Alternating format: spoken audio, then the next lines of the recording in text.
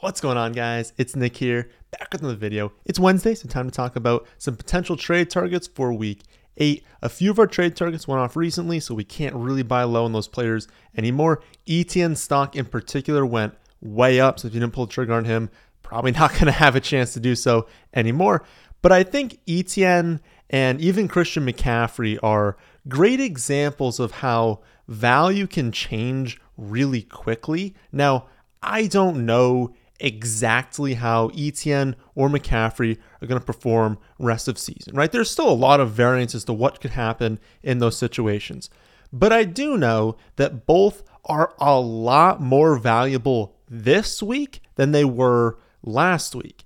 And if you were able to acquire one of them, then you definitely won out on that trade and your championship odds have gone up as a result. So I figured we could start off by thinking about a few players who could have similar outcomes if they were to be traded away. And the two that come to mind are Brandin Cooks and DJ Moore.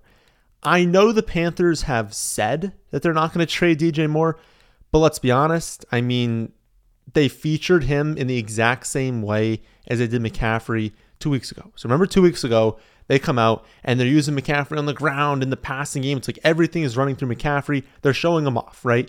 They did the exact same thing with DJ Moore this week. So I don't know. It kind of seems like they're trying to pull off a trade this week. And I'm sure a ton of teams would love to get DJ Moore. And it's not like the Panthers are contending this season, right? Their rebuild isn't going to happen this year. It's not going to happen next year, probably not the year after that. Like, it's going to take a while for them to rebuild.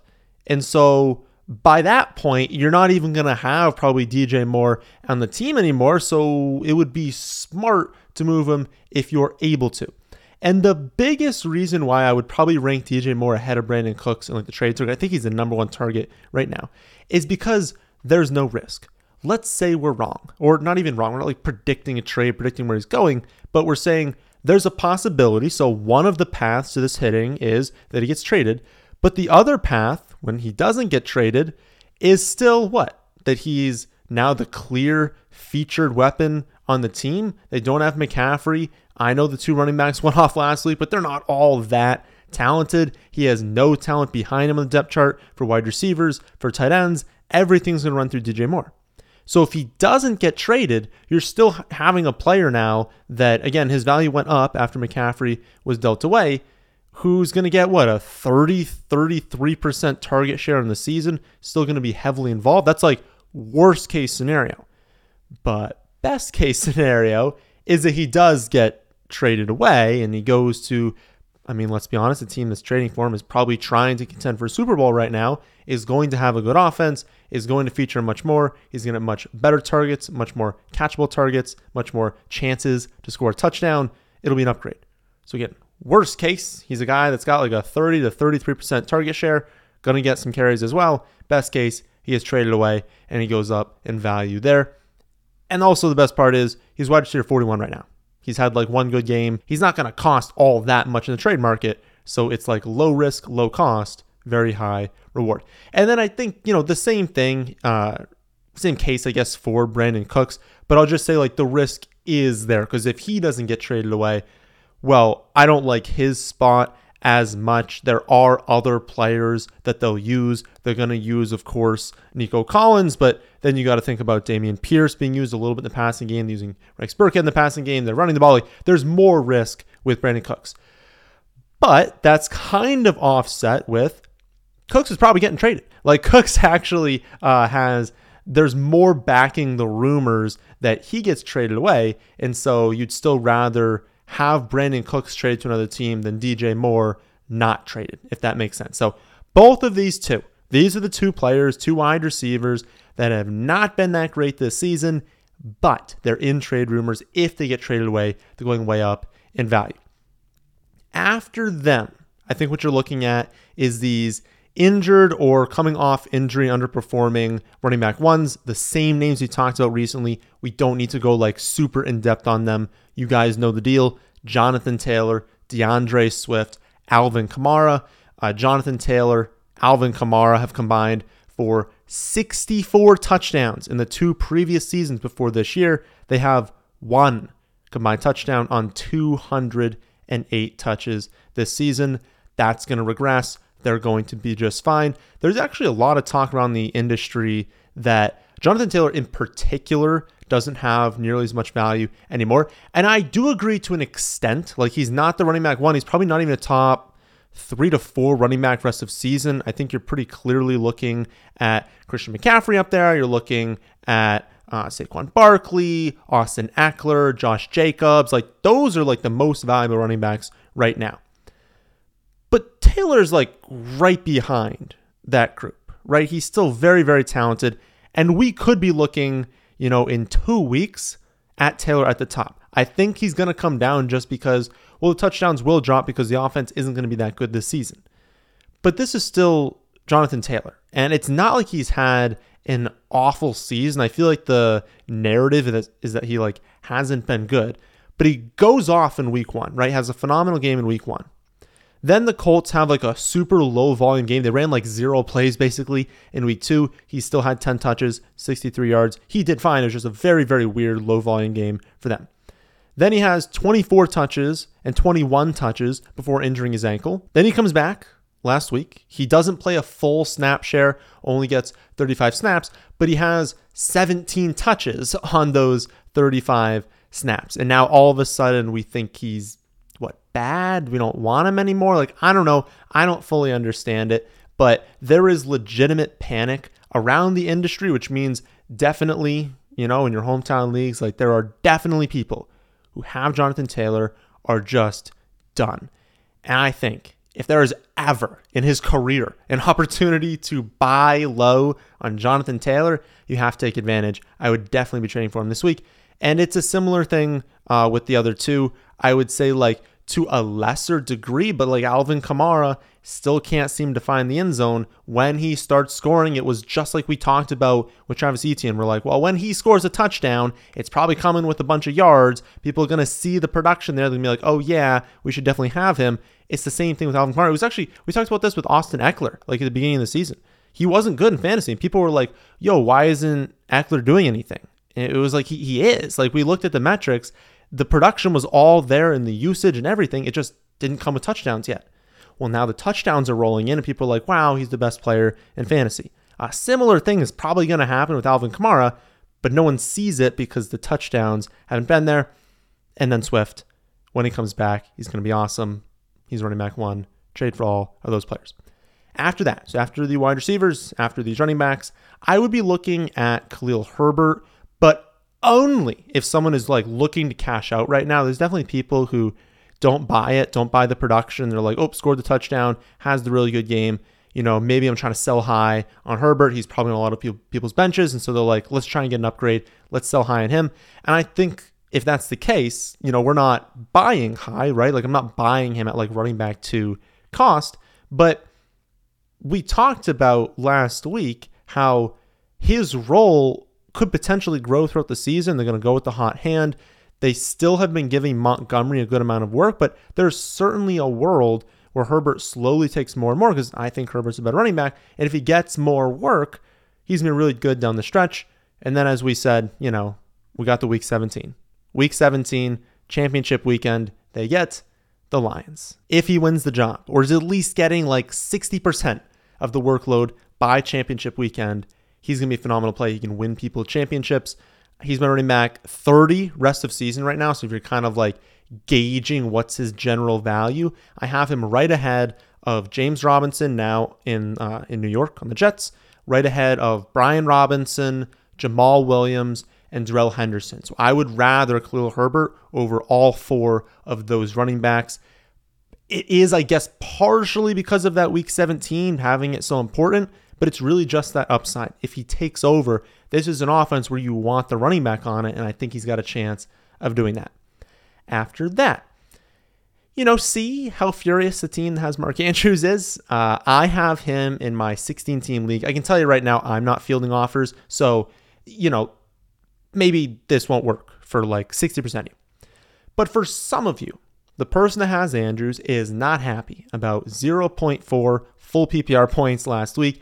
I got very lucky, like genuinely very lucky, that I started Tyler Boyd and Paris Campbell, like, you know, 16-team leagues. So don't get on me for starting them, but I got super lucky to still win with 0.4 points from Mark Andrews, because obviously I took him early. It's a 16-team league. We don't have the deepest, benches or anything, so I got lucky. Many people didn't. And if there is a team that was struggling before and then got that, they took Andrews early, which means they might not have depth at like one of wide receiver or running back. If you do, and they're desperate, there is a chance you can get them. I'm not super concerned about the injury. Like, he didn't really practice last week. He got like limited work in on Friday. It was obviously a concern. It definitely seemed like throughout the week, they probably game planned to just not throw the ball as much. They were hoping to be able to win on the ground because he had the injury. Bateman was coming off an injury. Like, they probably didn't want to focus on those two in that game. But in a normal week, he's going to be much more involved in the offense. We know he's got like a 33% target share on the season. He's going to be a target hog. He's going to be a true difference maker. We definitely want him. They're not going to throw the ball 16 times every week like they did last week. The one risk here, though, is they play Thursday night.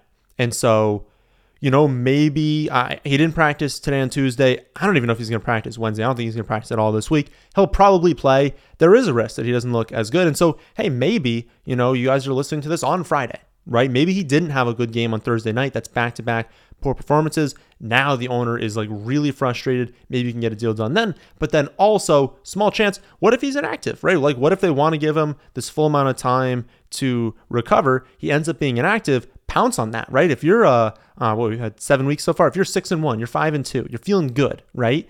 And you want an upgrade at tight end and he's out, and the person that has him is like 3-4, 2-5, absolutely send an offer, see if you can get something done, because maybe they need that production this week and they're like, hey, I need a win.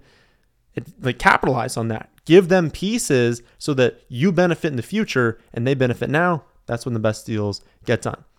After that, if we're talking about true difference makers, it's the quarterbacks. So I think now we have a clear top 5. Before it was a clear top 3. I think we expanded top 5 now. You've got Josh Allen, probably just the clear number 1. I mean, if you can get Josh Allen, that's the true difference maker of the season. But Josh Allen, Jalen Hurts, Patrick Mahomes, Lamar Jackson, and Joe Burrow. Those are the 5 quarterbacks that really set themselves apart. It's going to be kind of difficult this season to win. Not impossible, but difficult to win if you don't have a high-end quarterback. Maybe there's some other names that can be close in production. You can make up the difference, but those 5 are going to be really big difference makers, especially with the Bengals finally leaning on their passing attack. They should be airing it out. I don't know why they haven't been to start the season, but they finally are now. So Burrow kind of adds into that top 5 of if they're going to be amongst the top teams in pass rate over expectation, and they've got these playmakers, and Burrow's really good, like, it just makes sense he's going to be really good. Start the season, he wasn't, because they weren't throwing the ball a ton. They weren't playing as well. But yeah, that top 5, if you can get a deal done and, you can afford to give up some of the pieces, especially if you can go, I don't know, like your quarterback along with one of the pieces. If you are deep at wide receiver, maybe your wide receiver 2 plus your quarterback to get an upgrade to one of these pieces. Again, capitalizing on that, gaining access to these quarterbacks that have 40-point ceilings, that might be what you need in the playoffs this season. After that, I have been a notorious Devin Singletary hater for a while now. I do think he's a bit overrated. But even I could admit, right now is probably a decent time to buy, especially coming off of their bye. Like, you just know now at this point, like, you get him for the rest of the season. He only has 1 touchdown on the season. He's gone over 50 rushing yards only 1 time. And again, the bye. Like, it's just really valuable having already had that. And then we just know when the Singletary games are, right? Like, they use Singletary in close games or games where they just figure are going to be close, or against like good teams, right? They don't really play him against like the bottom feeder teams because they know they're going to win. They might as well just develop James Cook. They might as well just give the ball to Zach Moss, just kind of keep Singletary healthy. But when the games matter, they give it to Singletary. And if we kind of look at their upcoming schedule, like just like the rest of the season, we think, okay, are there games where they're going to really use him? I think this week against the Packers, they'll use him. I think week 10 against the Vikings. the Lions, they know they're going to beat, but like, hey, if the Lions can keep up, I mean, that's a beautiful matchup for Singletary in week 12. Patriots week 13. Fantasy playoffs in particular, they've got Dolphins, Bears, and Bengals. That Bengals game, championship weekend, is going to be really fun to watch. You have to think that is a classic Devin Singletary game. He will probably end up getting like 6 or 7 receptions, has a chance of scoring. He's going to rack up a ton of fantasy points in that one. And then, like, I don't know about the Bears one, but the Dolphins one in that first week of the fantasy playoffs. I mean, let's be honest, like the Dolphins are a solid team. If the Dolphins are in contention in the division, like that'll be an important matchup because that'll be, that'll be week 14? That'll be week 15. Week 15, Dolphins. There's still going to be a number of weeks left, so the Bills won't have it on lock at that point. That'll be a game where they're probably going to want to use Singletary. So I think there are matchups where they're going to use them, and especially, again, we're looking at championship weekend. We're trying to win the championship. And so Khalil Herbert and Devin Singletary, they're just two names that come to mind where it's like, it's hard, right? Obviously go after those studs that are underperforming, but like if you can't get Taylor Swift, you can't get Alvin Kamara, it's like, well, Herbert's not going to be that expensive to get, and Singletary's not going to be that difficult to get. And the upside, if you can acquire these players and they go nuclear championship weekend, well, that's going to win you your championship. Obviously, not easy to get there, but these also aren't bad players, right? Singletary's not bad. He's still going to give you production, probably running back 2 production for the rest of the season. And I think, honestly, Herbert can be like rotated into running back 2 even now. And so, it's not like you're taking zeros until championship weekend. So those are the top trade targets I'm seeing for week 8. There's a larger list on the website if you want to see that. You can also just use the rest of season rankings on the website to evaluate trades. If there is, 2 players higher in the rest of season rankings than the 2 players giving away, well, I'm going to agree with the trade. You can also use a trade calculator. It's sorted by value. You can use those value metrics for the trade.